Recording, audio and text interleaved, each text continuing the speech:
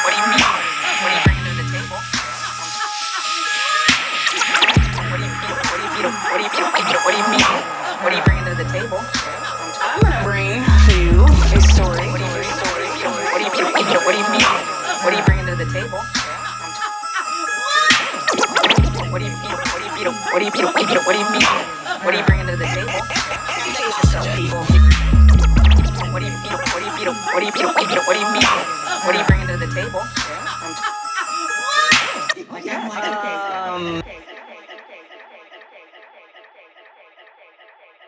Welcome to What Are You Bringing to the Table? This your girl Sylvia, she, her, and hers. What Up? It's Tori, she, her, and hers, and we're back for a wonderful episode. We're not even gonna waste any time. We're gonna get right into it. We got a guest today. Guest on the episode, Royal Harris. Royal, would you like to introduce yourself to the folks? Hello, folks. My name is Royal Harris. I am a original African-American Oregonian, born and bred here. Love it here. I've been a community member, community participant, involved in a lot of stuff for a long time, and I like to talk shit and have good conversations, so I'm happy to be here. Right on, Royal. So the reason why we brought you here, why we hunted you down, stalked you via the internet, even though, I gotta say, listeners, Royal and I have met. You know, our paths have crossed before in different jobs we've done. So this is my first time meeting Royal. But one of the reason why we reached out to you is a listener, actually, one of our loyal listeners, sent Sylvia an article. And Sylvia, why don't you tell folks a little bit about that article? Yeah, so the article came from one of our listeners, and it was where is she? It was about the march that you're having, and because I don't have my text in front of me, can you tell us the name of the march? I don't want to get it wrong. The official name is March Against Murder. That's right. And so she sent me the article, and she was just like, talking about it. And she was just, like, hey, check it out. And so I read the article, and I really, it was exactly what Tori and I have been talking about on the podcast, when all these murders that at the hands of police officers or locals, had, well, I don't want to say have been popping off, but we've been getting more and more aware. Media has been putting it out there that these murders are happening. And so I was like, well, this is local for us. And it's because it's not just happening here in Portland, it's happening all over, the United States, and it's been happening. So I wanted it to bring more a local lens to what's happening here. And this was just something that I was like, yes, this is going to give us a very local lens that people can better understand what is happening out there. Because you did mention this is one of the highest homicide rates right now that's happening since the 90s, 80s. Since 1993. Yeah.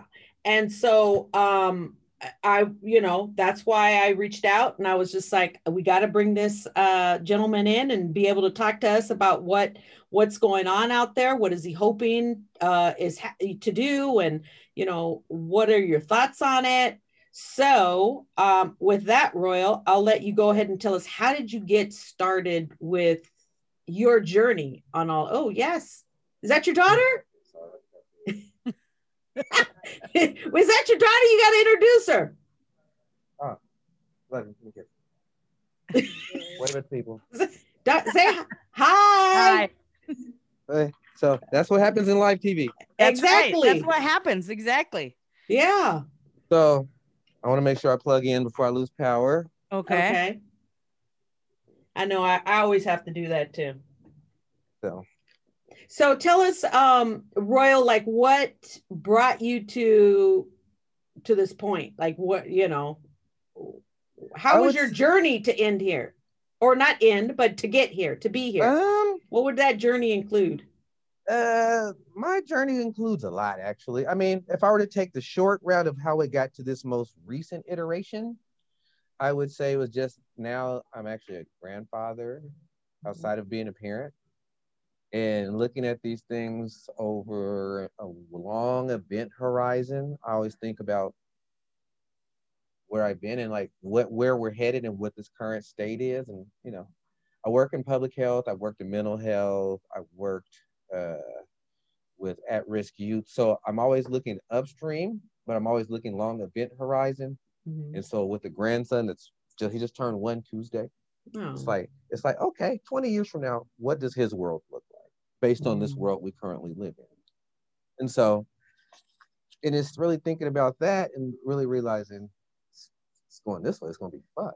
So, and also I'm a very large proponent of understanding the power of words and how they act as a guide to what we do. And so, like for me, the word power, I think people always use the word power. They talk about strength, they talk about motivation and all these other things.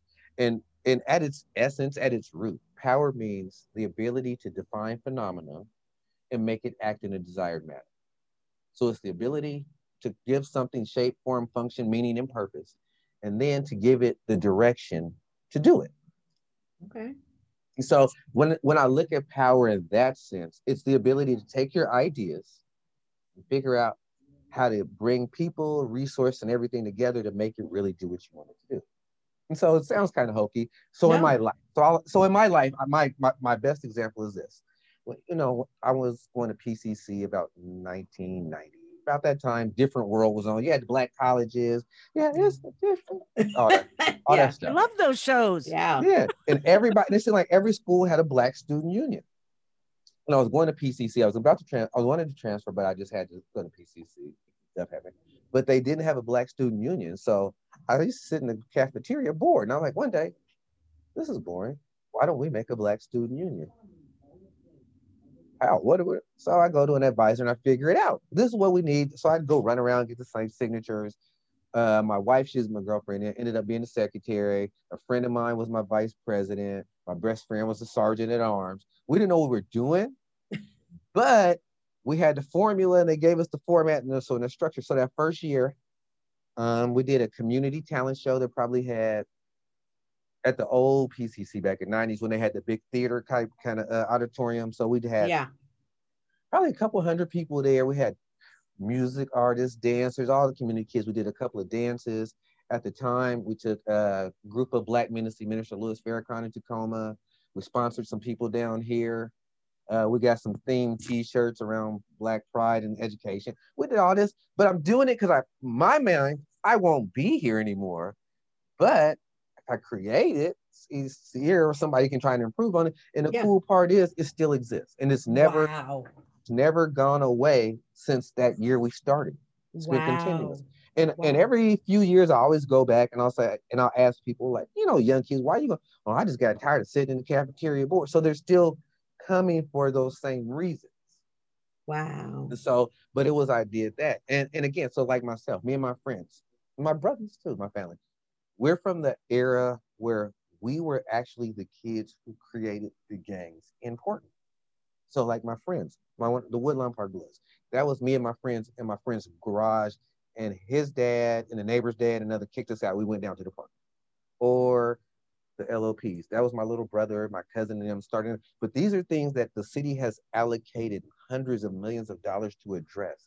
That started as ideas in my friend's garage, much like Hewlett Packard, or in my mom's basement, just like Facebook. So the ability to define phenomena and make it act in a desired manner exists if you actually understand we all have that ability.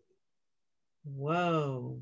So for me, the idea for the march started, it was myself and my brother, who I call him my co-organizer. He's really kind of like, I don't do that shit, bro. But, but I'm older, so I can kind of say, yes, you do now. So he's my co-organizer. And so we were sitting here and we were looking at this, and we come from that generation, from that last really bad period. I lost a cousin in that period. I lost friends in that period. So I understand that epidemic. I got shot at in that time period. Mm-hmm. So I understand the root of what it is, that moment. Yeah. But for these kids, because of technology, social media, gentrification, there are a lot of reasons where there's a lot less cohesion as they enter such an acute violent state. Mm. So for me, I also understand, and I shall say this, I understand the role of law enforcement. Mm-hmm. And I'm not against law enforcement because I have a lot of friends that are police officers, and I have a lot of. And the funny part is, I have a lot of friends that are police officers, the same dudes that used to chase us, and we used to cuss them out. So, but again, and I think because I grew up in a time where law enforcement was your law enforcement was in your community, kind of like community. Well, actually, community Yeah, policing that they community know you, policing. they know your family. Yeah, So there's a relationship, and you guys kind of grow up together. yeah, It doesn't mean that you're always on the same side, but right, that proximity breeds understanding. right. And so knowing a lot of the officers, especially as they elevate and understanding, we've never really had a gun violence problem. What we've always had is the problem that in American society, lethal force is a legitimate way to resolve conflict. Mm-hmm. Yeah. And so for me, and again, like I worked in mental health for 20 years, I work with at-risk youth, I work in public health. So I look at violence as a public health issue, as an issue of humanity. And so for me, when I look at it, what it said, and especially the reason I chose the word murder, word nerd moment, murder. And I take off the word, because they usually say legal or is the unlawful. And I'm really a big proponent. All forms of conscious murder outside of self-defense, defense of family, defense of property. I'm a Second Amendment guy. Right. Those are acceptable because they give you a nice constrained box of where this behavior is acceptable. Because what we're talking about is thought manifest as behavior. Yeah. So for me, it became murder is the unlawful, premeditated act of taking a human life for no reason. And premeditated is the thought and plan. So the unlawful thought and plan of taking a human life for no reason. Who could be against that? Right. Yeah. So, and the reason that's so much more important, because if you're against gun violence, we get to say, now it's not going to happen because we have 3 guns for every American. Yeah. But so say we had a magical wand, Magneto could suck all the guns out. Yeah. What we would still have is knives and machetes. And tropical countries like Nicaragua, yeah, they have them, but they also see a lot of people get macheted to death. Right. Yeah. Yeah. In Britain, what do they have? They have upticks and stabbings. Yeah. Because in Western culture, the resolution of conflict, whether it be spatial, respect, property, acquisition of power, the use of lethal force is legitimized as acceptable. What That's we true. don't look at is once we legitimize that, how do we put the genie back in the bottle? Because we can't. Because and my example is this. I remember as a child watching swashbuckler movies where they were stealing money and getting the girl, or cowboy and Indian movies where they were protecting or they were killing the Indians because they were savages, but they went out to kill the Indians before they ever attacked the wagon train. Right. Or being told that it was okay to slaughter and drop bombs to stop fascism or communism. Or simply just, hey, we're America, we're stronger, we can do it. Right. But the idea, or how we romanticize examples like we romanticize Hiroshima as a way of protecting ourselves, except they hadn't made it to our coast. And really what happened in the South Pacific was really more about our encroachment in them and colonialism and just all of that. But again, we do all these things, or if you look at TV now, we do all these things to romanticize the use of lethal force and normalize it as part of our day-to-day experience, but we want to make it abhorrent when the camera's off. Or I always say, and I use this as an example of popular culture. In 1989, the most popular rap song, Rolling Stone said this one time, which makes it kind of, that Fight the Power by Public Enemy was the most important rap song and probably one of the most important songs ever. And it said, and with that classic line, Elvis was a hero of the most, but he never meant shit to me. He was racist. Fuck him and John. So But for young Black men, who, whether you were urban, whether you were going to college, wherever you heard that, Mm-hmm. you had an identified understanding that your oppressor was the one you needed to have your violence toward. Now, a couple years later, NWA hit the scene with a song called Fuck the Police. Mm-hmm. While a little more street oriented, it was really that same ode to the oppression that Blacks received, in that at a certain point, there's a day of reckoning, kind of Right. mixed with Rodney King and all that. Yeah. Interestingly, after that, NWA breaks up. And what happens is there's Snoop Dogg comes along, and I don't have a knock on Snoop. Snoop's pretty cool. But there's a proliferation of music where the identified oppressor and a gun being pointed at him, now these two dudes are pointing at each other, Mm. and it's being monetized in a way that if you rap like this, you get endorsements and gold chains and bitches and Yeah. Bentleys and all this. Yeah. And for a generation, the machine fed the idea of romanticizing self-genocide as a legitimate form to get the girl, get the Mm. money, Yeah. to eliminate somebody who disrespects you on such arbitrary things as stepping on your shoes or not knowing your name, Yeah. or why you look at me like that. So we've created this culture like this for about 30 years. And what we have now, and it's successively accelerated itself with social media and technology, and it's leveled the playing field of ignorance, in the sense that whereas you might have needed a bulky camera and all that, you can literally hold this right here. And if you have the right camera, you can look like you're in Hollywood and make something so good people will be compelled to watch, and at the same time could agitate 100 people. And we call it, and that's popular culture. Yeah. Or the machismo culture. And I don't say masculinity, I say the machismo, because machismo is more about the egocentric masculinity. Yeah. Where I got to brag about, or I'm the toughest and all this. Now, Yeah. I'm not saying I'm not privy to that, because I have two things I love. I love to be petty at times. It's fun. And I love to understand that somebody who's not overly big, don't play with me. I don't like my intelligence being insulted. I don't like to be threatened. So I can see how and part of the reason we chose murder, any person, and most people have had that thought. You keep playing with me, I will kill you. Know me. I don't fit. You just don't know. Or somebody's done something that they pushed you to a point where you feel you want to take me over that line because you think I can't go there. Yeah. But for most people, we've spent somewhere where somebody has given us a tool that can rein us back in. Or we've been fortunate enough to have an intercessor to give you that 3 seconds to allow somebody to live. We don't do that with our young people or as a society.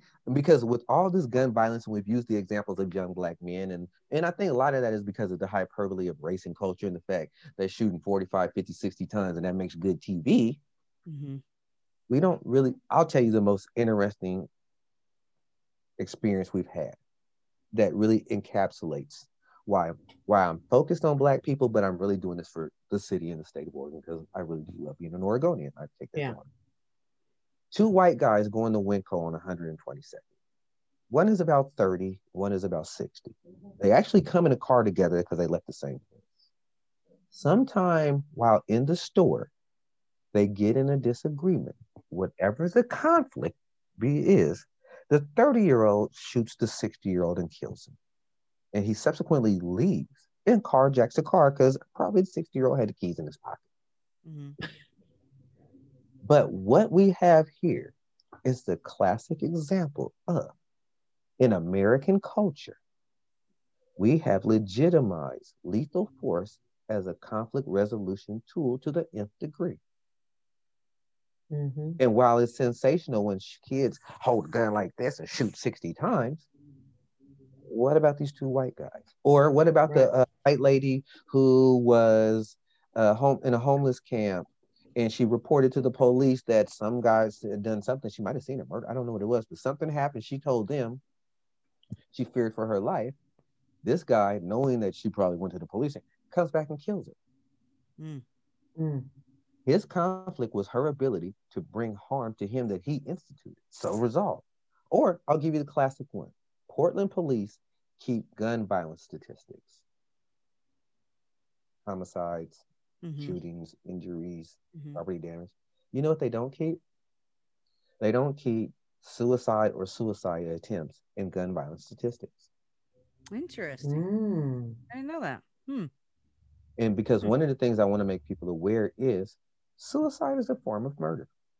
And quite often, I know from having friends, the reason they gave was not grave enough for the act that they committed. It could have been okay tomorrow. It wouldn't have been perfect. It still would have had some hours to it. Yeah. But we could succeed. So again, as we think about, and again, when we march against gun violence, we don't get this granular into the thought process of what leads a person to find this legitimate, to find this as a rational form of problem solving. And so for me, the issue is, how do you challenge that?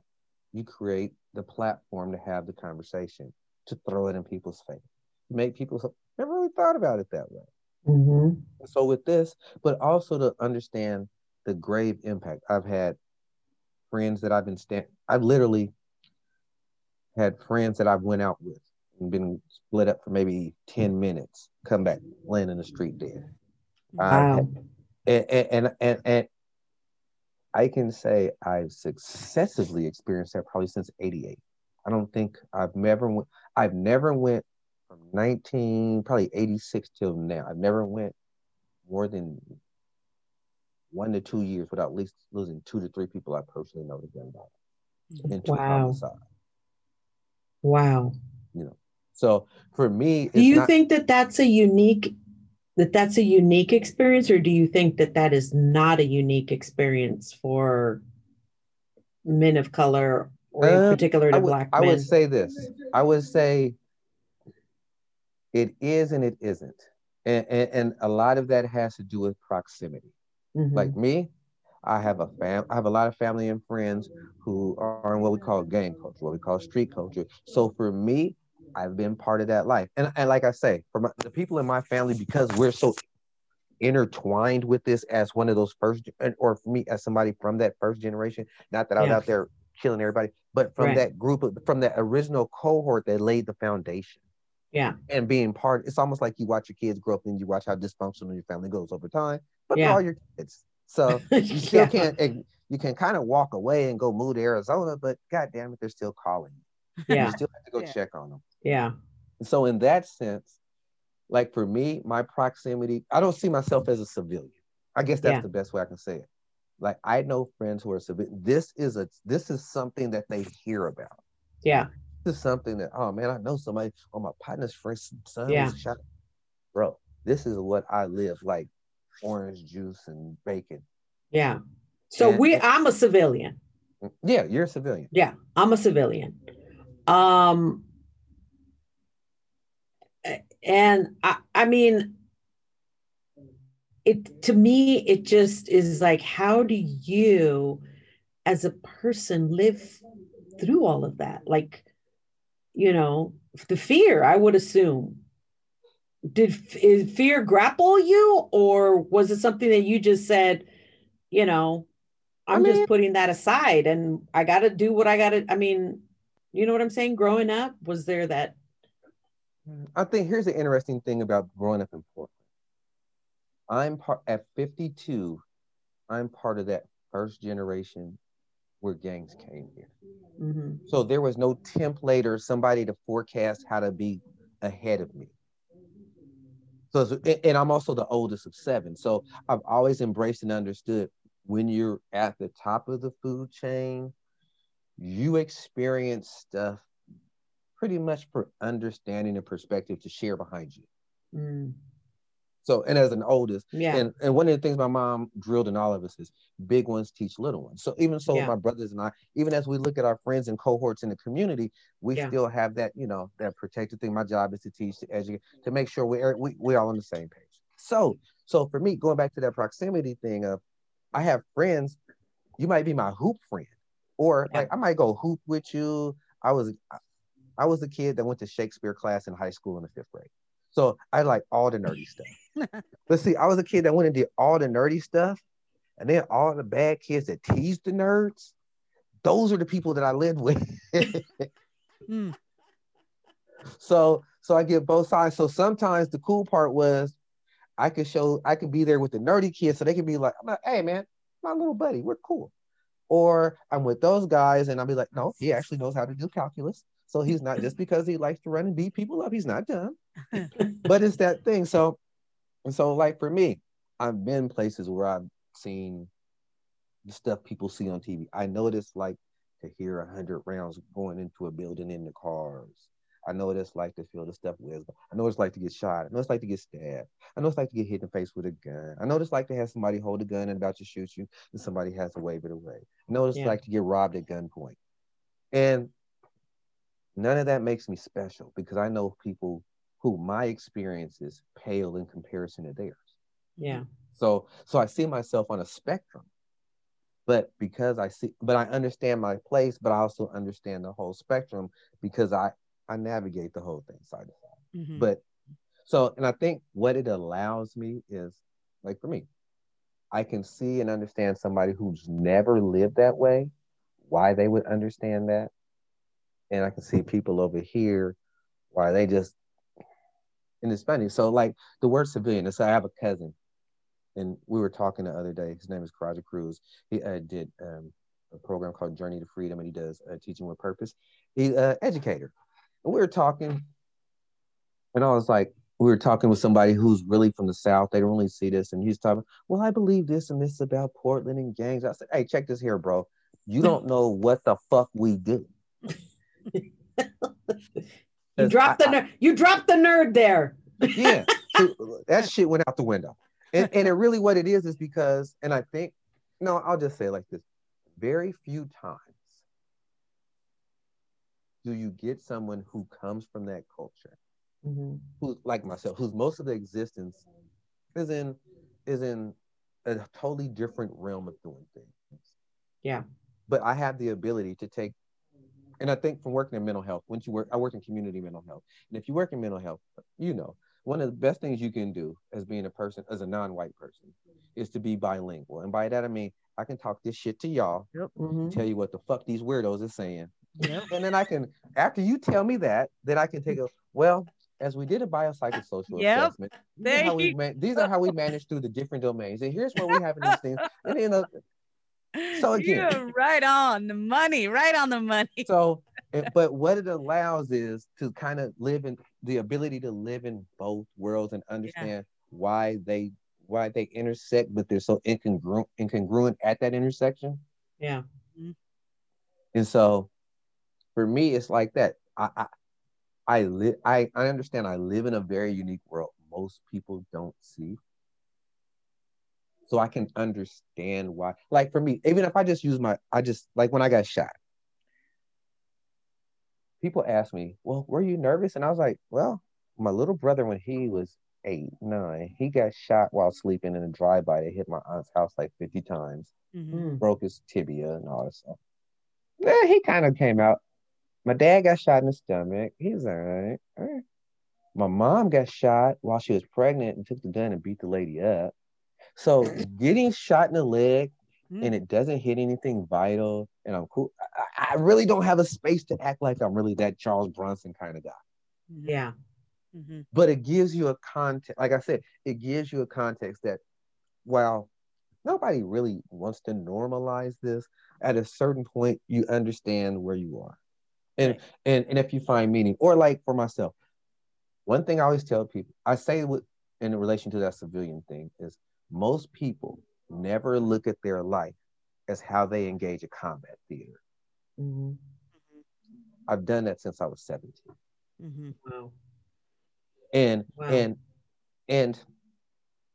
part of it is tragic in the sense that as a society we're there, but part of it is I was part of the evolution and bringing it there, and now surviving it. And I think one of the things that came out of it is I have a very paramilitary attitude about certain things and how they work and how they operate and how they navigate. Because I always say the average person lives in this very world where they see the surface of things and they see the calm, they see the ducks. They don't see the duck's feet going crazy because they see the little gators snapping at them and the other predators below the murky water. But if you experience that, it's kind of like, you ever seen Blade? Where Blade actually walks around, but you can see that he sees the day walkers and knows all that and sees what they're really doing, and the average citizen is oblivious. It's kind of like that. And I think most people, while they romanticize it, really wouldn't want to have to take that. Because that means you have to take the ouches with the oohs. And like I say, I've had a brother killed. I've had second cousins killed. I've had close friends killed. I've actually had young men, I said, hey man, go be careful tonight. They end up dead. I've actually had a young man I was talking to, he walked maybe a half a block away and was shot. And by the time I got there to see what was happening, he was deceased. I've had friends, literally, we're standing here like we're here. Hey, you go get the beer. I'm finna go get the weed. We'll be back here in 10 minutes. Get back in 10 minutes. His brother and his mom and his sister are going down because one of my other close friends just killed him. So, and again, so if you don't want to ask me how do I manage it, I would say there's a therapeutic arrogance I hold that I was built for this. But there's also I have a friend named Phil Shapiro, psychiatrist. And he used to always hit me with this thing about, he's Buddhist. We talk Hindu crap, all kind of weird stuff. And we would always talk about this construct called Maya, where all this is the illusion, and the ability is to really orient you and ground yourself to what this is about within the distraction of the illusion. So for me, I always think about, what is all this really telling me? What is it compelling me to do? What is the truth it's getting me to do? And sometimes it's social, political, sometimes it's humane, and sometimes it's just like, okay, survive and advance. And as you advance, what are you doing as a survivor? That kind of makes sense. And so, and even in a space like this, now I'm seeing a generation where my nieces, my nephews, my daughter, her generation is experiencing the same violence. And like a lot of people in my age are like, oh my God, I don't know, is that? And I'm like, what the fuck are you talking about? This was us. And I think that, and I think the other thing, and then I'll go back to the March, 1993, my cousin was killed. We had been together till like maybe about 5:10, about 4:55, 10 in the morning. I get a call at 6 in the morning. We're sitting there, it's like, it's my little cousin. He's like my little brother, really. So I said, okay, I'll see you in the morning. He drives up Williams, I drive up Rodney, we kind of disperse. About 6:06, I get a call. Hey, you heard what happened to Toes? I'm like, no, man, I just left this fool. What are you talking about? He got killed. Now, I just came in the house and lay down and went to sleep. I'm like, it's been an hour. So, but I look at the TV and I see his hat and his glasses on the street. So I know it's him. So, and I'm like, and the ensuing time, which led up to this is that exorbitant amount of shootings in 93 that we had his funeral. Now everybody's out. We're at Woodlawn Park. They letting us drink, smoke, because they don't want the streets filled with. And I saw Daryl Mkufu, whatever. He was the Urban League president at the time. And I asked him, I was like, why the fuck y'all wait till y'all scared of us to come talk to us? See us on Killingsworth every day, on Alberta. But it's not till y'all scared we're going to tear shit up. You want to talk to us. I said, but that's okay, because what you let me know is I'll never be a black man like you. I'll never be scared of kids like you. And so for me, I've been working with at-risk youth and what we call gang involved youth, probably since 1990. Probably, actually, it was before that, 93. I just started in 93. But it was still, these are still my homeboys. When I get off work, I go to the park. I go to my mom's house. I'm still going to see all of them. This is my family's community. This is my community. Yeah. But these are also but I'm from an era where me and my best friends, literally, we were that first generation. But one of the things we all did, we all went to each other's graduation. So you would see maybe 15 dudes in red hats or Miami Hurricane hats in the balcony at a graduation. They think it's great. No, we're all here because he's graduating. Yeah. You know, and from that era, I have a friend, he graduated in 89. I graduated, where at his graduation, I have a little cousin who was going to alternative school. You know, his mom didn't think he was going to be right, but my partner is his big homeboy from the hood. He's like, he told him, if you graduate, I'll be there. He told him he's going to get, he did, and he made it there. Now think about it. This black dude from your gang wanted you to graduate, and he told you he did. So again, and that's why I always tell people, and I've always told in doing my work, it's not the association that matters. It's the behavior. Mm-hmm. I used to always tell cats, even though they got rid of the gang list, which was kind of symbolic in this sense, being a gang member is not illegal in Portland. The only way you are a gang member that's illegal is you commit a crime. We could all. So, when it comes down to behavior and construct. So for me, with this march, we're marching against a behavior. The behavior is the premeditated act of taking a human life for no good reason. So when we look at it that way, it's a lot different than gun violence. Yeah. You know? Yeah. Like the young lady in North Portland who was killed by her boyfriend. She drove TriMet. Interesting story with her. Her oldest child's father killed my little brother. Wow. So for me, the challenge was, how do I have empathy for this lady when she was with his dude? And to a degree, she thought it was cool. She was more concerned about him getting out the justice. But I had to look at it because what she represented. When I found a little dude, and I found out they had some issues in their relationship, conflict.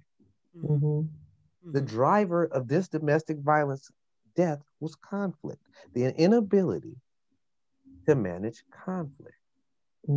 Without thinking the best way to resolve this is to take a human life. Yeah. Well, and I think I like this too, because you're just saying the inability to solve conflict, and you're not labeling it like whose conflict, right? Because I think the narrative has always been like, you know, when a police officer shoots an unarmed black man, it isn't seen, it's seen as like justified, right? When it really is often their inability to resolve an issue in a way without killing the person. Right?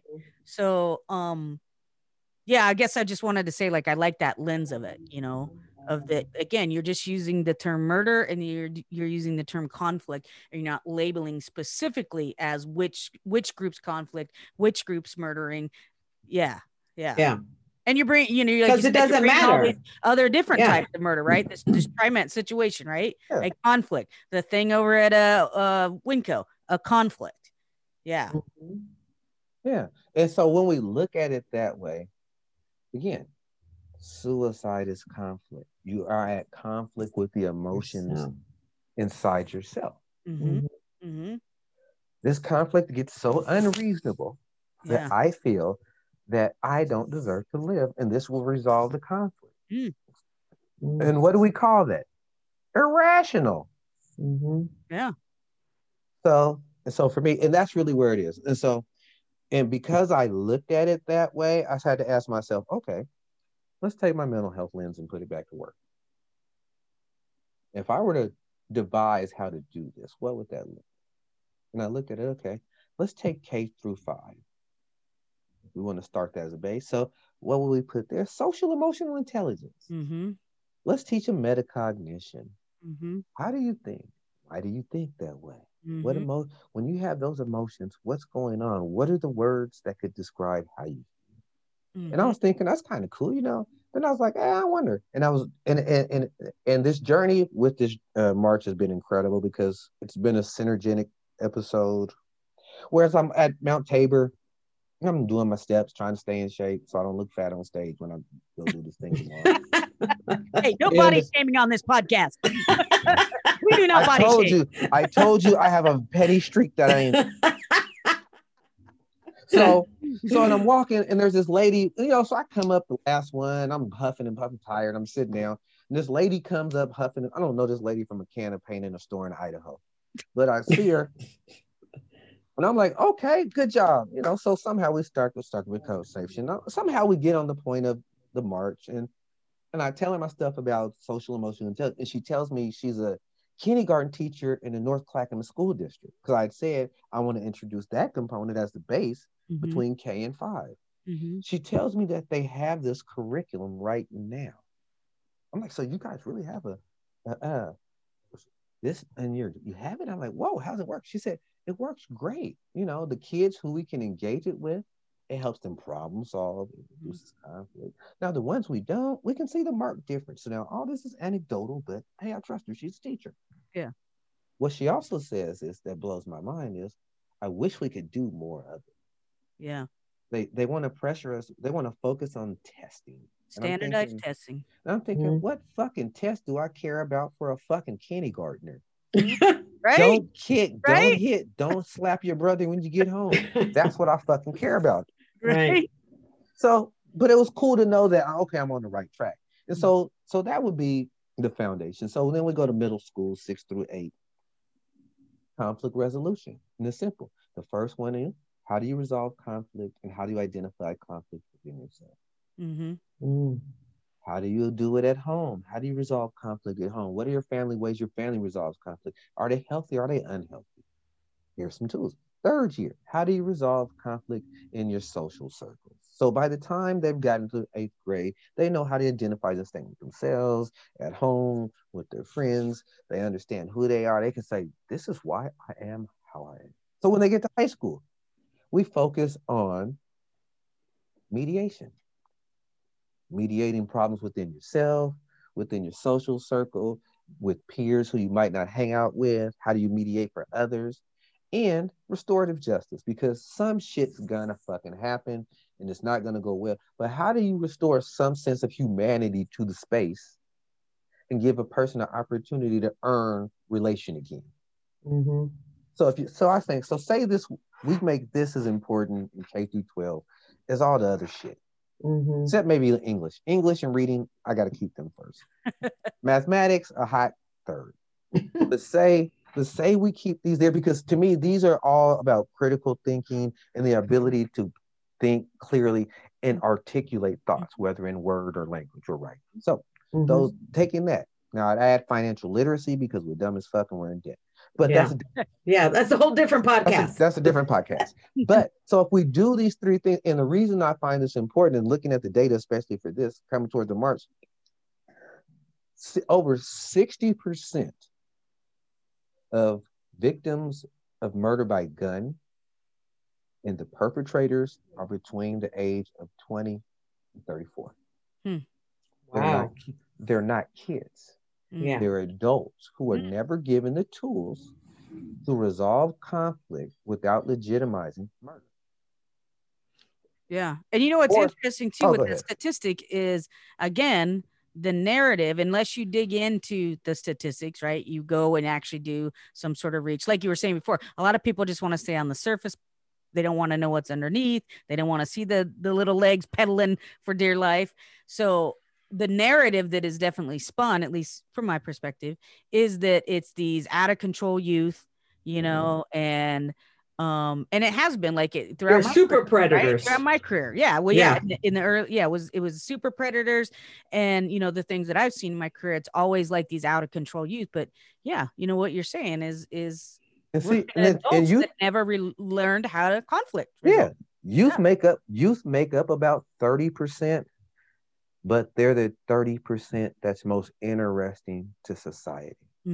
It's not interesting to say, it's interesting and it's fundable to say, we want to save these young people from killing each other. Yeah, true. That's cool. I appreciate that. But what about the guy who just aged out of your funding source? Yes. Yeah. Yep. Oh, yes, definitely. And at 20 to 34, And of that 60% who fit in that 20 to 34, 60% of them are involved in the criminal justice system already while this is going on, which means at some point there has been some kind of conflict, whether it's social, cultural, economic, racial, romantic conflict that led them into the system. And because I have family and friends who have done time, one thing I also know is once you get to prison, they're going to teach you all of those skills. They're going to teach you conflict resolution. They're going to teach you social emotional intelligence. They might not teach you mediation, but they'll teach you some. But even in that culture, there's a culture of discipline that mediation where it's like, hey, brother, you can't come in here fucking up the way we're going to sit y'all down so we can see what the fuck is going on. Right. To discipline both of y'all. But we backloaded to the wrong part of the system. Yeah. Because coming from that culture, here's what I do know. There are certain people, y'all want them in jail. I'm going to tell you because they're my homeboys. Y'all want them in jail. I mean, I don't want them. Well, some of them I do want in jail. Only because as a human, I do know that they don't care. I mean, I don't feel like they're going to come get me. But I wouldn't want them to come get Tori.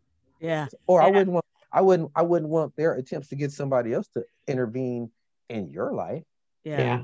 You know that, I mean, I think I just real quick is one of the things that we talk about on here is that we because of what we do and what we've been, our careers, both of our careers, is that it's not that, at least from my perspective again, is it's not that I don't think people should be in a secure placement. I think that secure placement can look different, right? Yeah, most definitely. Because as you've seen and as we've all seen, is that certain things get taken out of those secure placements that actually will help those people learn skills, right? Like, what is the first thing that we always see cut, right? The social emotional programs, all the things that you're talking about, right? Right. Exactly. They're sitting in a cell 23 hours a day with nothing, right? No learning. And so then, like what you're saying, they're learning something, but they're learning it in a way that's not going to be supportive, productive for them. Yeah, most definitely. It's cool. If I got 22 years, what the fuck? It's gonna be good information. What I'm gonna do with it? Right. Yeah. Tell new Sally every 3 years. Yeah.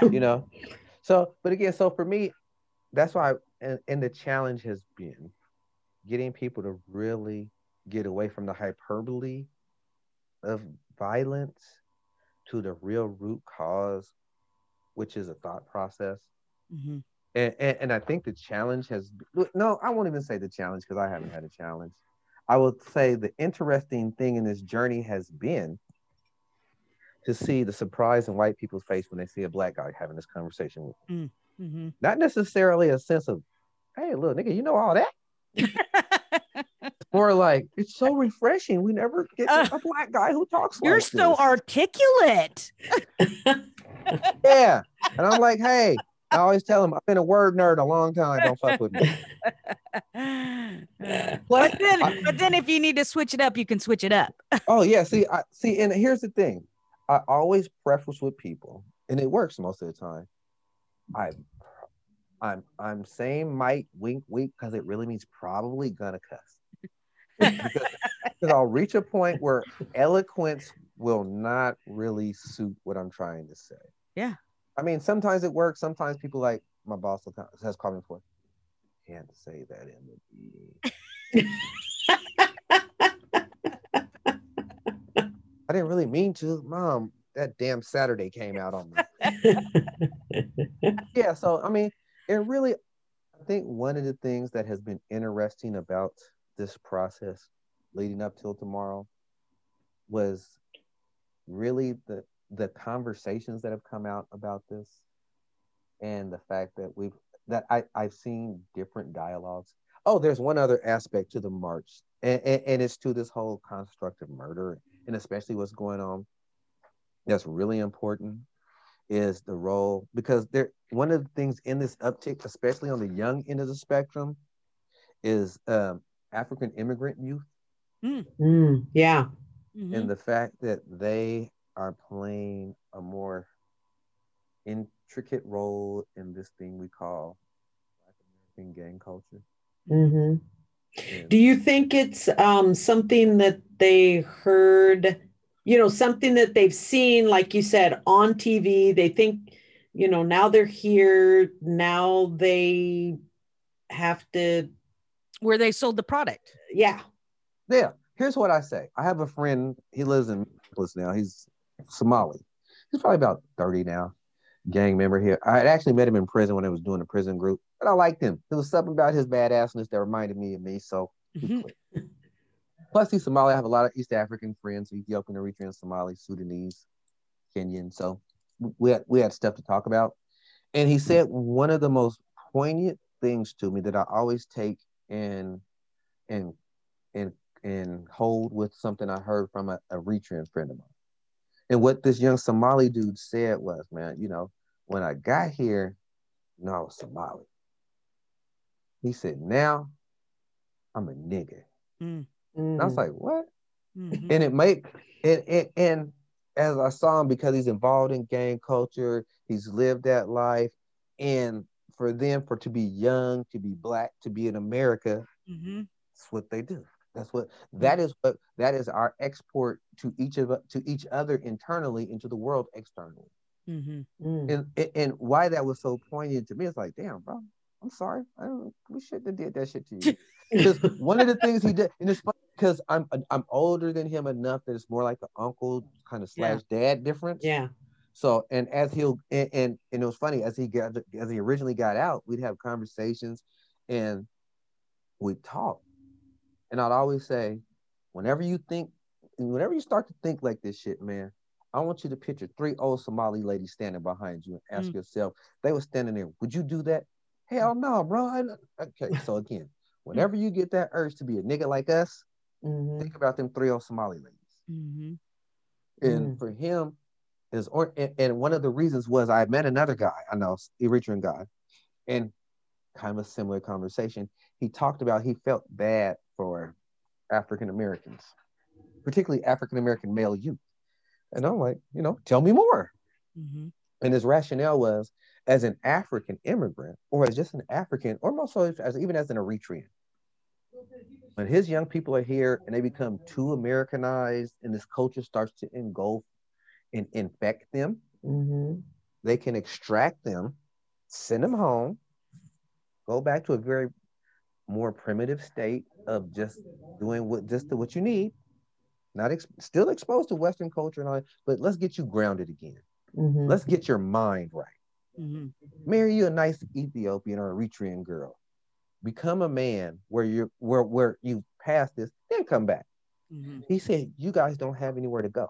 And I thought about, we used to have, how everybody used to do, to send somebody down south, stay with your country ass family.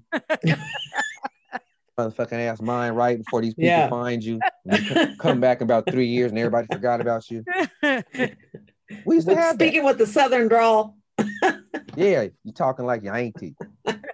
But it was I think it was, in a very nuanced way, our only way to replicate that construct of go back to get your mind right. Yeah. That's as close as we could get spatially to what he's talking about. So always take those two spaces and understand, once you get here, there's really a tipping point where if we don't make sure y'all can get back, he's going to be one of us. And we don't fix this, because what's happening with a lot of these young immigrant youth, and I hearken it to, remember when Papa Doc was in his thralls and we had the great exodus out of Haiti, late 90s, early 2000s, in South Florida. What happened is you had all these Haitian immigrants moving into South Florida who didn't speak English, who came from a third world country that we had kind of poo-pooed on in our media. They were seen as less smart. So the kids, and American kids, and here's one thing about America, and this is a sidebar, but it's very important. Because of the English language, at a certain point, Black people end up racist like white people. And what I mean by that is this. Because we can't talk to somebody else and be part of that circle, we put them in the same space as white people do as a threat or other or something to be afraid of. Mm-hmm. And that's how kids end up saying, you little African booty scratchers, or Haven't heard that in a long time. or you little, or hey, did you guys starve in a famine? How come your belly's not big? How come you talk so fast? But all these things, or these kids get bullied. But what happened in South Florida as they did that to the Haitians, those 12 and 13-year-olds and 10-year-olds who were war-torn and battle-scarred from Papa Doc Duvalier and real oppression and real state-sanctioned murder. Right. That they saw fathers die, other kids. Now that are mentally 30-year-olds in 12-year-old bodies. Now we're old enough and we see how you guys operate violence and do all these things. We're going to show you what Papa Doc taught us. And what happened is they became the dominant aggressive force in South Florida when it comes to drugs, street stuff, whatever. You're not fucking with the Haitians because, bro, they on some way different shit. Right. And they stick together because they have their own language. They have their own culture. They can always look at us and say, we fought for our freedom and won. All y'all did ever was beg white people to let y'all sit at a table. There's a pride that they have in being fighters and resistors. African kids, these African kids come from countries that same kind of culture. And what we had, those kids that were in the north and in the numbers, now those first generations of kids that got teased, they're 18, 19, 20, 21. And they've been here long enough to be niggas. But that doesn't mean that this generation ever forgot how to be an African and take that warrior or what they learned in that. And so when you take those elements and bring them all together, you have this special recipe, because I can say from the first generation, a lot of what created gangs was we didn't like people from California imposing and bullying. Now, some of these African kids are creating their own gangs as a sanctuary and shelter. Now, the interesting thing is they're way more violent and way more apt to look at themselves as soldiers. You know, and one of the interesting phenomena that's coming out of it is they're starting to coalesce with other immigrant communities, because what they can all coalesce around is we've all been teased or bullied or something because we're not from here. So let's create our own little United Nations coalition that we're not going to fuck with us no more, which makes logical sense. But it gives a whole global dynamic to this minutia that we call gun and gang violence that probably never. And these are the evolutions that happen. And so, like with me, I just know, fortunately enough, I have enough African friends and I have enough young friends involved in culture that I've always been able to see these things, but also understanding them in a much larger context, not just in a very face-to-face context. But if I went up to the 14th floor and looked down on this, what would I really be seeing? And so, I mean, to me, it sounds like, again, you're getting more at the root rather than, again, staying on the surface, right? All the different issues throughout, the years have always been like, let's just treat the surface, kind of like medicine, right? Pharma. Let's treat the symptom and not the. Let's do a lot of symptom management and charge them up the yazoo. And like you said earlier, like big funding has gone to symptom management. And what I hear you saying is more of, let's look at the roots. What's going on? What's the common denominator? One of the things that you talked about, all of those different examples, is conflict, right? Inability to resolve conflict, as well as the formation of these gangs, sets, whatever, they want to label them, have been the creation of safety, right? A sense of safety. Like that's what people were seeking, is a sense of safety, which then, if you don't know how to solve conflict, still keep ending up in these murders, right? So, well, it sounds like they do know how to solve conflict. Well, they have a maladaptive to solve their maladaptive way to and not a supportive way of solving. Right. And that's really the thing. Those ways of murder as a conflict resolver is actually a multiplier, and I guess that's just the basic thing under the surface. This doesn't resolve anything, because now you gone away from doing this heinous thing. And I always say it's like this. Most of these young people, y'all killing for somebody for less than a month worth of rent important. Ugh. Yeah, for sure. Yeah. Because both of y'all is dating the same girl. And now somebody found out, so one of y'all feels like you look stupid, or both of y'all feel like you look stupid. Or it's a slight in front of other people that if they would have said it, nobody was around, you might have had a fight, you might have cussed them out. But now you feel like because of these words, you have to defend your honor. Now I can understand at certain points you ain't gonna let people go too far with you. Now, Yeah. but at the mean mugging time, is the one that gets me. Oh, Yeah. they were mean mugging me on the bus. Yeah. And Yeah. I had to shoot him. Yeah. So I had to give away Yeah. 120 months of my life for somebody I didn't know because I thought it was mean mugging me, and it was really he didn't have his glasses on. Right. Exactly. Right. Right. For real though. Right. Or I look like somebody he didn't like. Right. Yeah. Come on Yeah. now. But again, Yeah. and again, these are the things that we don't put in the context to say no good reason. And again, Right. like I say, when we talk about gun violence, we're actually talking about a data point. We're not talking about a human issue. Yeah. Yeah. That's real. Yeah. That's right.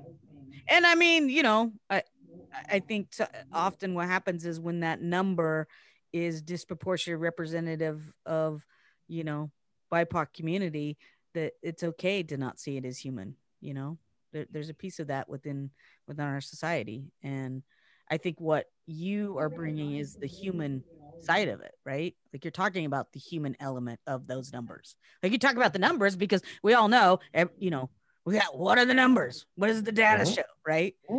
But you're showing that and the human side. Yeah, of it. I think, and I like the fact because going back to what you said about big pharma, and this is how I kind of put law enforcement in with big pharma. And when I say law enforcement, I'm not talking about individuals. I'm talking about The system. structure. Right. Yeah. In the sense, yeah, in the sense, in the same way that big pharma is about illness management, law enforcement in some spaces is about data collection and funding.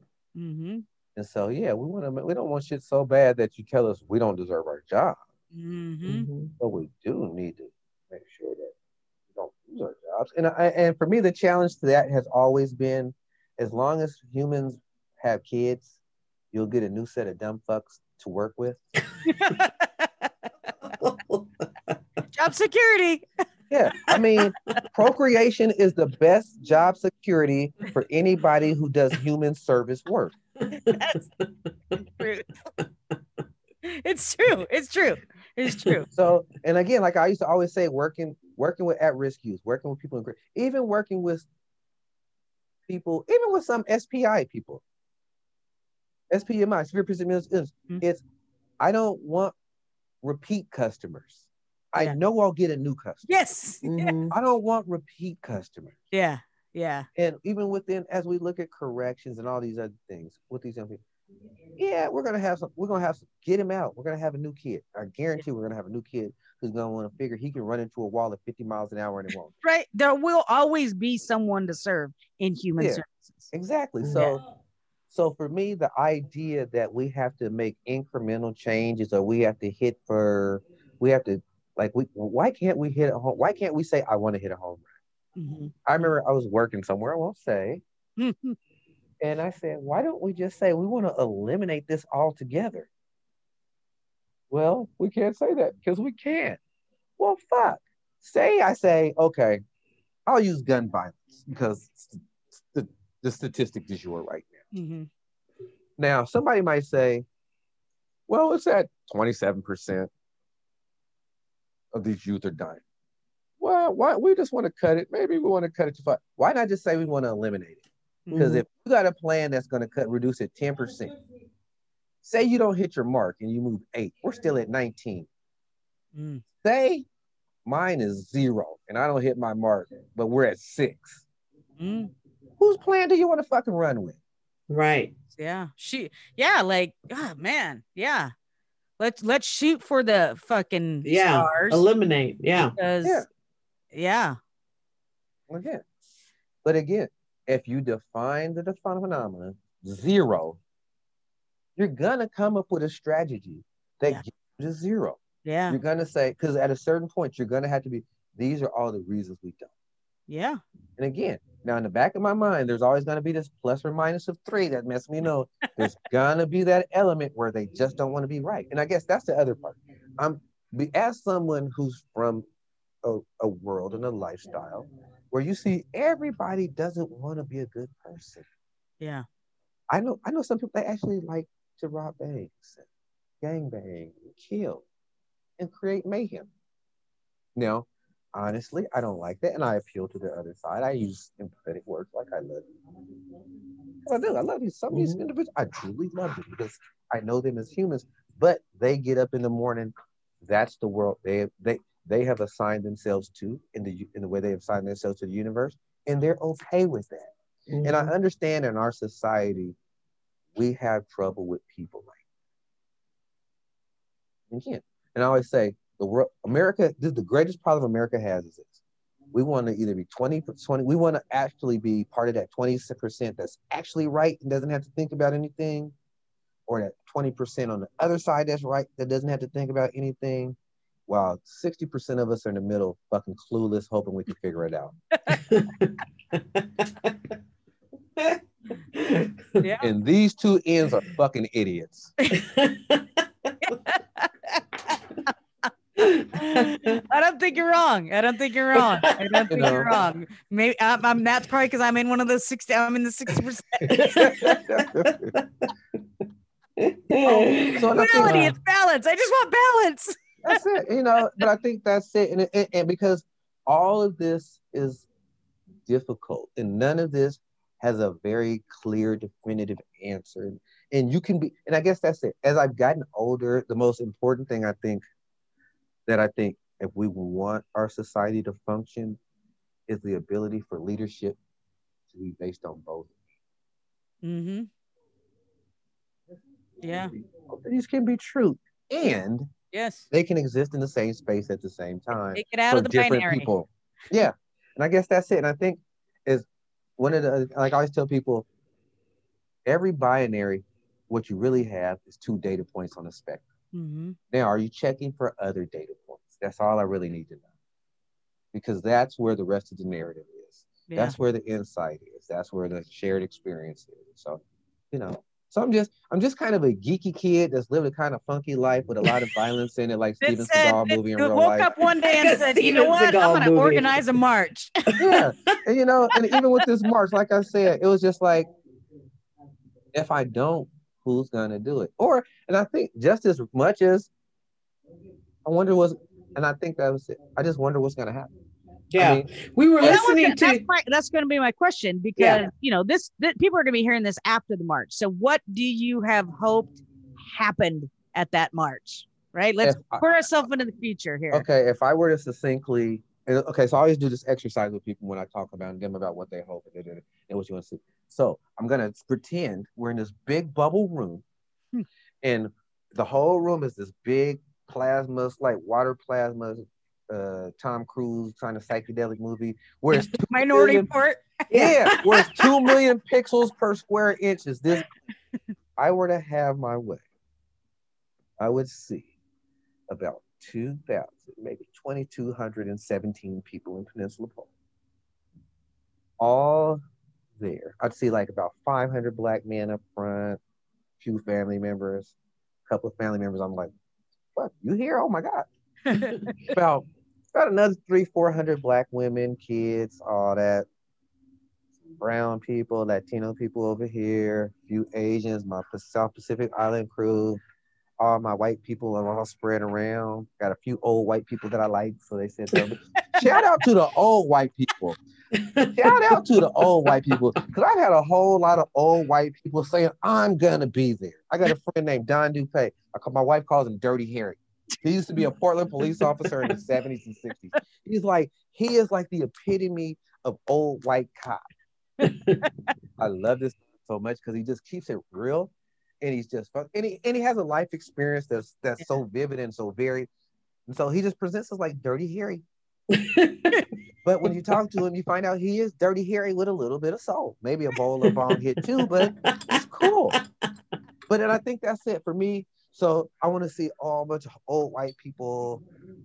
I want to see us walking from Peninsula Park, going out by the tennis courts on Commercial, taking over the whole street, seeing Black people leading, providing security, providing street police patrol. Then I got the police on the second side classrooms. They actually sit where I told them, you know, do all this. We go all the way down, music blaring, people doing bullhorn shit, playing music. I ain't figured out the playlist yet, but we'll figure that out. Then we get over to Woodlawn, everybody gathers and we talk about solutions. We talk about next steps. And for me, and then I introduce a few people and we all hang out, and all these people who've been talking to me and telling me they want to meet me, we say hi, I give them elbows, I got both my shots. Hey, there's a sidebar. Here's a sidebar, because nobody on this call is totally white. You know the funnest thing I do? I play this game called Mush Ball. We got this 16-ounce softball that gets softened. But to stay in shape, I was doing my winner's walk. So I have a thing like winner's circle. So I have my own thing. So I do a thing called a winner's walk. And within the walk, I would just go to Mac Club downtown and walk up the hill. I've been doing it since I was in high school. But the thing was, I started bringing people along and doing it. And it was pretty cool. So I do this winner's walk. And I do all these things.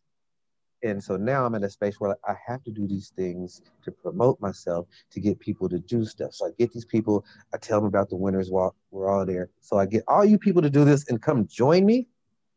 And then we just go out and change the world. And change the world might be some people. So actually, now that was kind of fanciful, a more pragmatic way to look at it, using an ecological model, I like to bring my nerd world into my other worlds. Starting with this most concentric circle, really getting people to ask themselves, how do I consume violence? Kind of like when you go to a dietitian, what do you consume? How do you consume it? What are your consuming times? Yeah. How do you consume violence as an individual? How does your family consume violence? How do you share violence? Like me and my brothers, we're 11 months apart. He's petty like me because he's my little brother. We watch all these little violent things, people getting beat up on World Star. Like when you're World Star. Yeah. Yeah. TikTok now. Yeah. That shit feeds my soul. But also I have to understand, and part of it is human, but I understand I come from a combat theater culture. And there's a part of me that's desensitized to it. There's a part of me that's drawn to it because it's the shit I like. And there's a part of me that's always going, man, this shit is kind of fucked up. But rewind that. Yeah. and it's not a good or a bad, but it's an is that we should always evaluate. Yeah. So definitely. I think, and like you just said, again, like it's not a good or a bad, it's a both and. It's what we all do in some way, in some form or fashion, we consume some form of violence.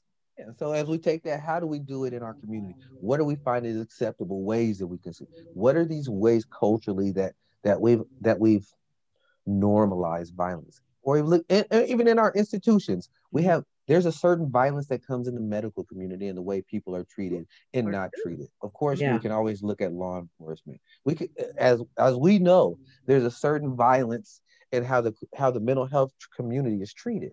And how we make fun of it, how we laugh at it, how we can see people with mental illness and say, and we can almost dehumanize them to the point that we can empathize with their humanity being taken away. Yeah, no, for sure. But again, once we start to do that, then we start to say, oh shit, does somebody else know I'm this fucked up?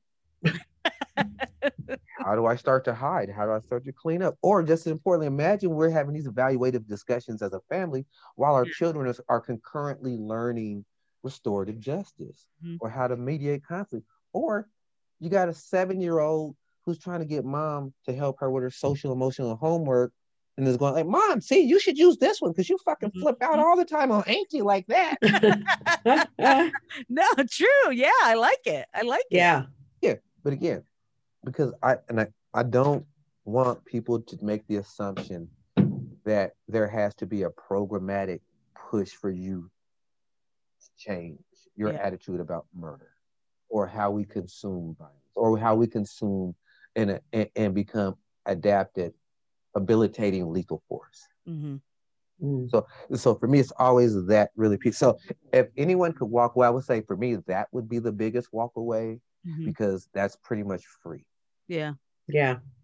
So now if you want to do more beyond that, I want to use this as a platform for whether it's an institution or individuals who need some money to do. Like I have a friend named Nyanga, and he combines conflict resolution and boxing. Mm-hmm. So we can use the physical time with boys and young men and young women to use that physical energy to get it out. Yeah. But also, while I got you doing something instructive and discipline and all that, afterwards, Yeah. Mhm. tired, sit down, we can talk about it. Yeah. We can use it. So again, now it might not work for everyone. Or somebody might think that's bullshit. Right. Somebody might be really, oh, that's still more violence. I'm anti everything. Anything. Mhm. I'm anti boxing gloves. Are those synthetic or are those leather? You killed an animal. They hit a person in the face. Oh my God. You're just like Ted Wheeler. You're just like Tucker Carlson. Cut the crap. That's that 20%, right? Yeah. That you're talking about. Yeah. You know, and it's funny. I rail against the 20%, and I think it's because, and again, like me, I always tell people I say, you're so, I've been called a progressive more times than I care to think about. And it's always funny because I'm like, no, I'm actually a Republican. I kind of live on the 1956 Eisenhower platform. I updated it for Little George in the 2000 platform, mainly because of his stances on globalism and environmental rights. So, but also, and I think because Herbert Hubert said we should be conservative about finance, moderate about war, and liberal about people. Huh. Mhm. That was better than Bill fucking Clinton. Oh, and again, it's at both ends. Yeah. But exactly. But again, so for me, it's always bringing those complexities. Because I'll tell you one thing: this is crazy. And I've been bemoaning this in my head for like 17 hours. I watched an incident yesterday that gave me a whole new respect for Tucker Carlson. And Oh. You said gave you a whole new respect for him? Whoa. Yeah, and the only respect I had earlier was he was sharp enough to get a fucking 13 million dumb fucks to listen every day. Okay. You gotta respect anybody. Okay. I mean, Now, on that I don't piece, like like he ain't dumb when it comes to I'm gonna make money, right? Yeah, like, now that I can respect that. But because he's got help. It ain't all him. You know what I'm saying? So I respect how he manipulates. I respect how he manipulates his platform to do what he does. But what happened was at the Ted Wheeler's press conference yesterday about gun violence, where I actually had to go to a press conference that the mayor had to let people know I'm not doing what he's doing. Because what had happened is I had went to him and said, would you support, I'm getting this movement. It's going to be led by the Black community. Would you provide support? He's like, yeah, I support the community's doing that, that you guys are taking this year. I didn't ask for no money. He didn't offer any, I bet. I didn't ask him to show up. None of that. I just in the sense that this is what we're doing. If you want to get behind it and support it, cool. Right. Yeah. Because the people I know within city who I would need to talk to, I know them by name and phone number, so I really didn't need to talk to him. I just want to let him know so he could understand Black community is doing something. Right. You can look good and say you support it, or me, I'll go say you said you did. Yeah. Yeah. So we're at the press conference. But here's the cold part. So I'm getting all these calls from people, all the little 27 or 34 protesters who are anti-everything. So are you doing this with Wheeler? Somebody said, is this city approved? What the fuck I need the city to approve some shit I'm doing for? You don't know me. Yeah. So what's happening is, unbeknownst to me, because while I'm doing all these press things and really promoting, I'm not looking at any of this stuff. I'm not looking at the news clips. But the city is framing a press conference that they had yesterday. Actually, they're supposed to have a press conference today. They moved it up. But they're framing what they're doing like we're working together. Oh, interesting. So I had to go, no, stop. So Hammer time. So I go, because I'm going to the press conference because I really hadn't planned on going, but now I have to go, not because I want to go, but because I have to go live and tell the city of Portland I'm not with them. So I go, and I thank the mayor for being supportive of what we're doing. Right. Somehow, every protester in Portland, you said thank you to Ted Wheeler. Wow. What the fuck? So if Ted Wheeler would have fucking opened the door for me and I said thank you, I'd be like, he said he supports the fact that Black men are taking the initiative to take the lead on something in our community. Thank you. Thank you for supporting and understanding. We're going to take the lead. Yeah. Now he's doing, what the fuck do I care? Were you in this press? Look, so, okay, let me explain it to you. Because in a press conference, because they tried to say they were sponsoring the march. The city tried to. Yeah. Now here's the thing. By definition, to sponsor means to give someone something in order for them to advertise for you. Mm-hmm. The fuck am I advertising for the city for? Stupid. No, I'm advertising for the Black community. We are putting this on to show that we can engage in self-determination in situations that impact us. Now, if you want to invest, which is to look at my metrics and desired outcomes and provide resource, finance, or backing, I'll take that. Mm-hmm. Because then you're still going to do what the fuck I tell you. Mm-hmm. Yeah. Now, the reason I say it like this, last year when all the protests were starting, I was getting real tired of white people trying to tell Black people how to protest and saying some shit. I was like, what the fuck? Mm-hmm. I wrote a paper and it was about how to protest. And one of the things I wrote is, in order for Black protests or protests around Black issues to happen, all leadership has to be Black.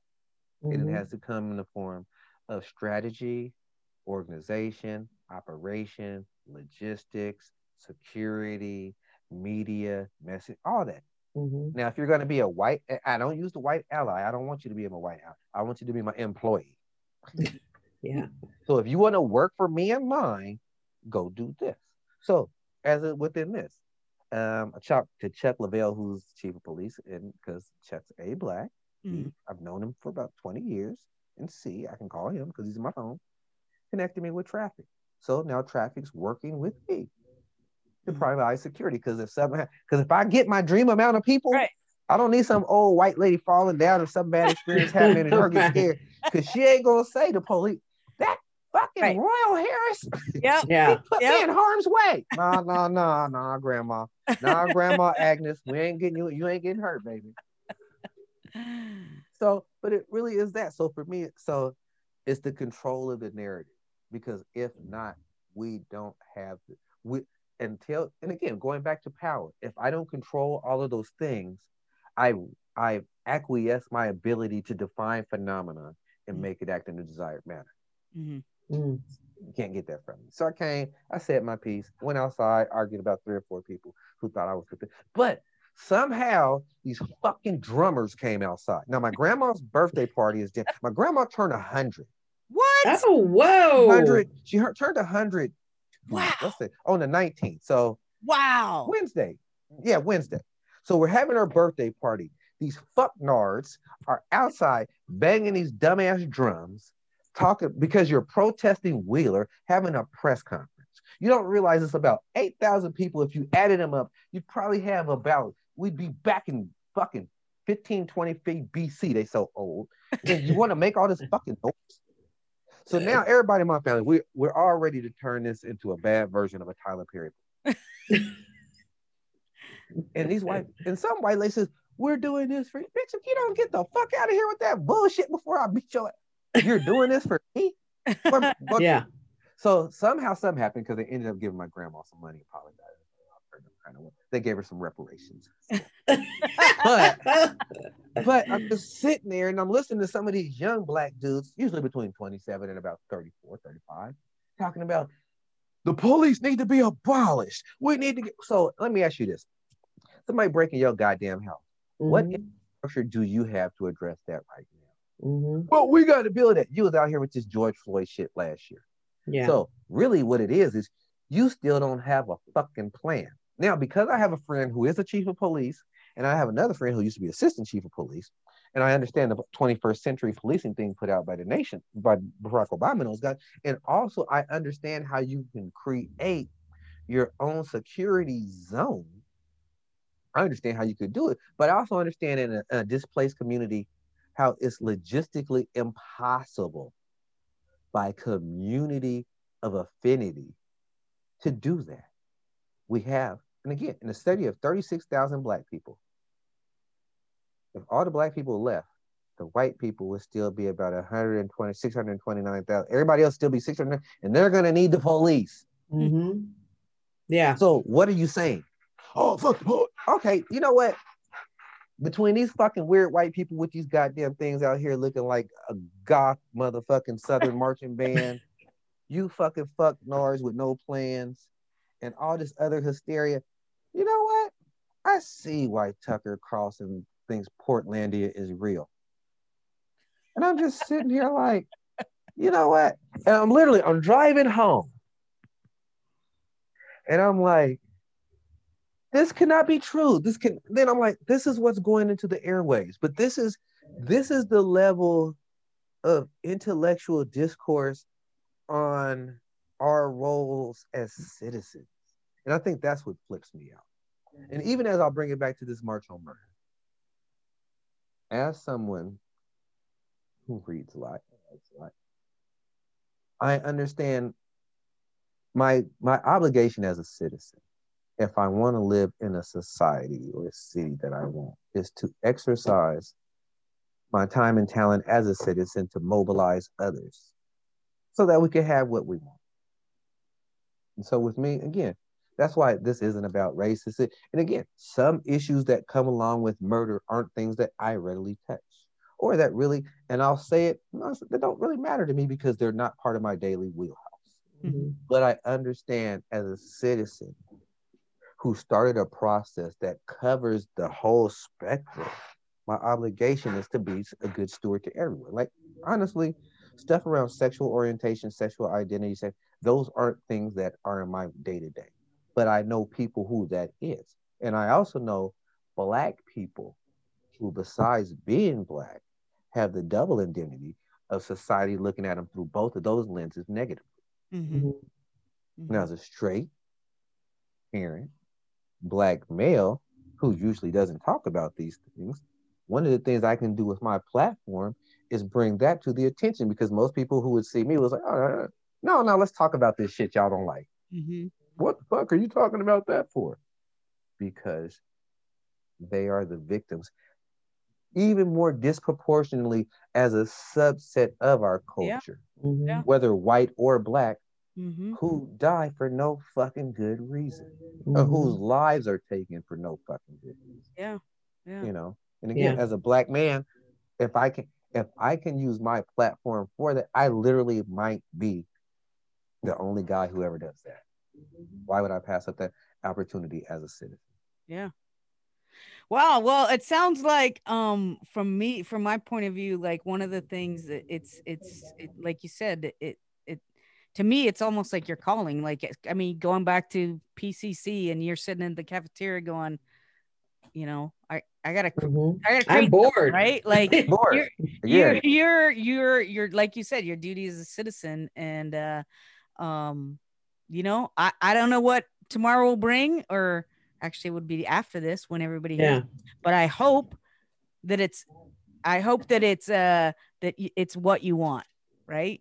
You know, like you say, like, we're not gonna reduce it by, we're gonna shoot for the stars. So I hope it is that, right? 100%. 100%. We're shooting for 100%. 100% of what you want from it. And yeah, I think my biggest thing is I heard a quote a long time ago that the older I get, the more I understand and the more urgent it becomes, is the wise person understands they plant trees that they'll never enjoy the shade of. Mm-hmm. And so, like, for me, and I think that brings it back to what you were saying in the beginning, is you have grandchildren now, right?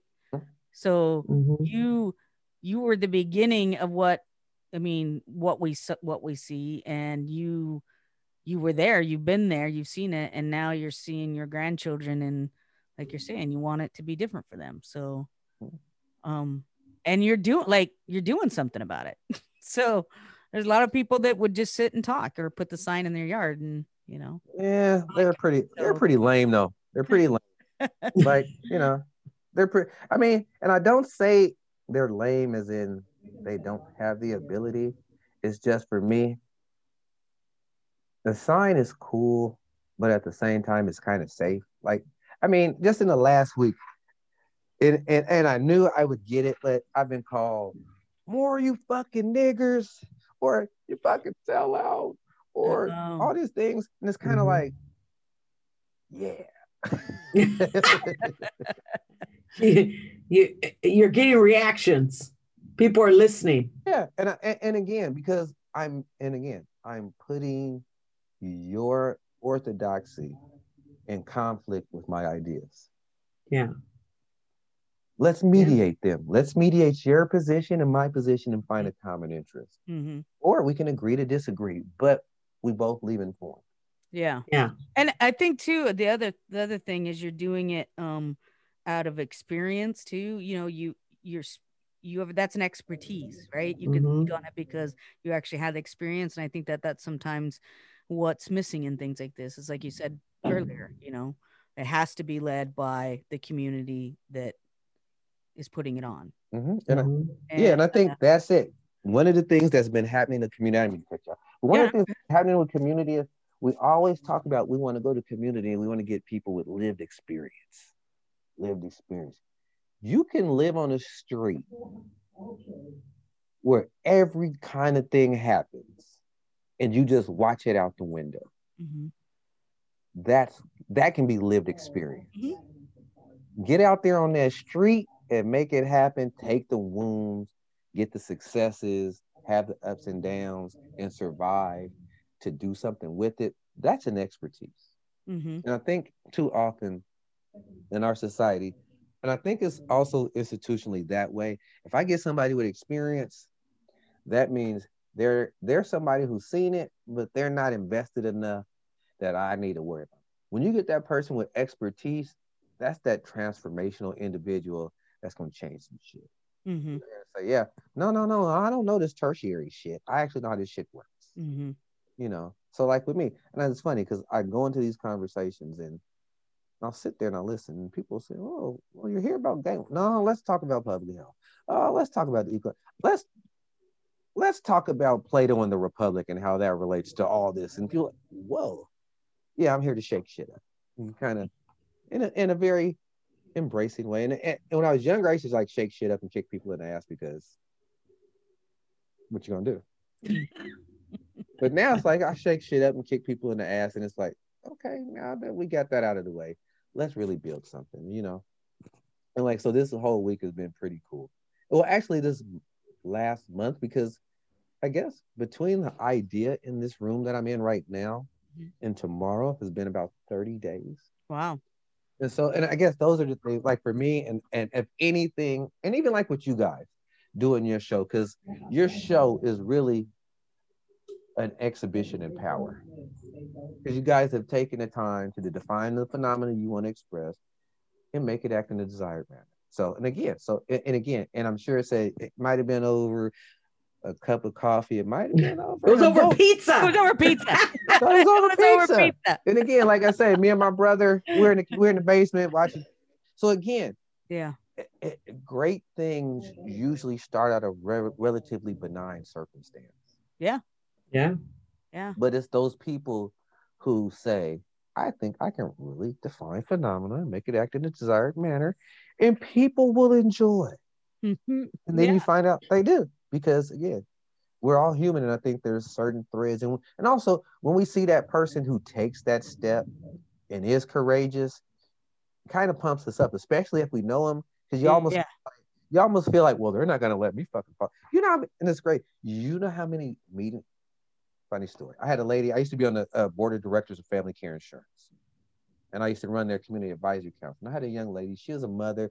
She had a child with a disability. She was Latina. She was an immigrant. English wasn't perfect, but she had that lived expertise of raising a child and navigating the complexities of the insurance system. One time we had somebody come in, and I could see she's listening to this person, and she's sitting there like, you know, like you can see somebody like, this shit ain't right. Yeah. I asked her, like, something wrong? And she's like, what is it? I said, so the person is still there. I said, do you feel like this is some BS? She's like, she's looking like, she's like, you know, hey, I'm just here. I'm just here. I don't need to get these white people mad at me. I don't know what the fuck's going on.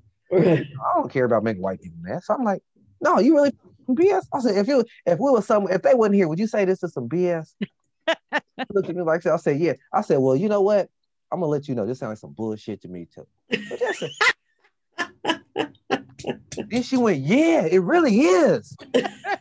And then she just gave a line item of why their strategy was incompatible with the realities parents face.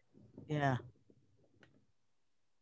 And it all, so for me, if it took me to say bullshit out loud in a room full of white people on the 14th floor for the needs of immigrant kids whose parents are out here fighting for them, hey, thank you, Cussing Saturday.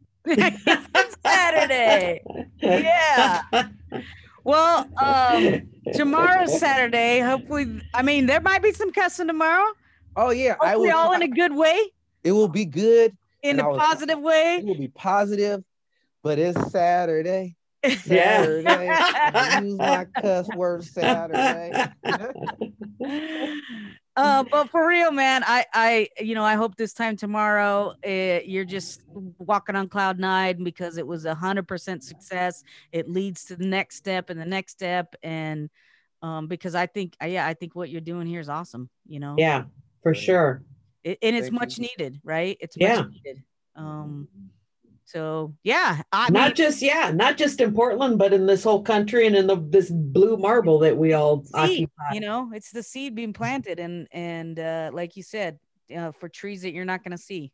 You know, but hey, I want to say thanks for coming. Thanks for being here. Thanks for being on the Zoom. Thanks for being on the podcast. For having me. This was like the most awesome thing I've done this week. We're gonna have to do a follow-up, afterwards, and see how it goes and what the next thing is. And Can you imagine?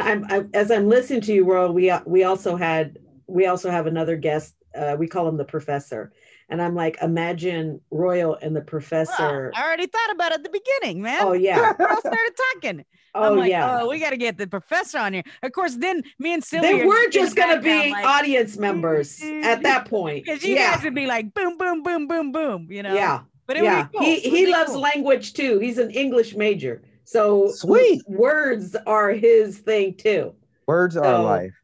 Yeah. So we're gonna have to get you back on if you're okay with that. And most definitely. This was awesome. Stuff. You ladies are incredible.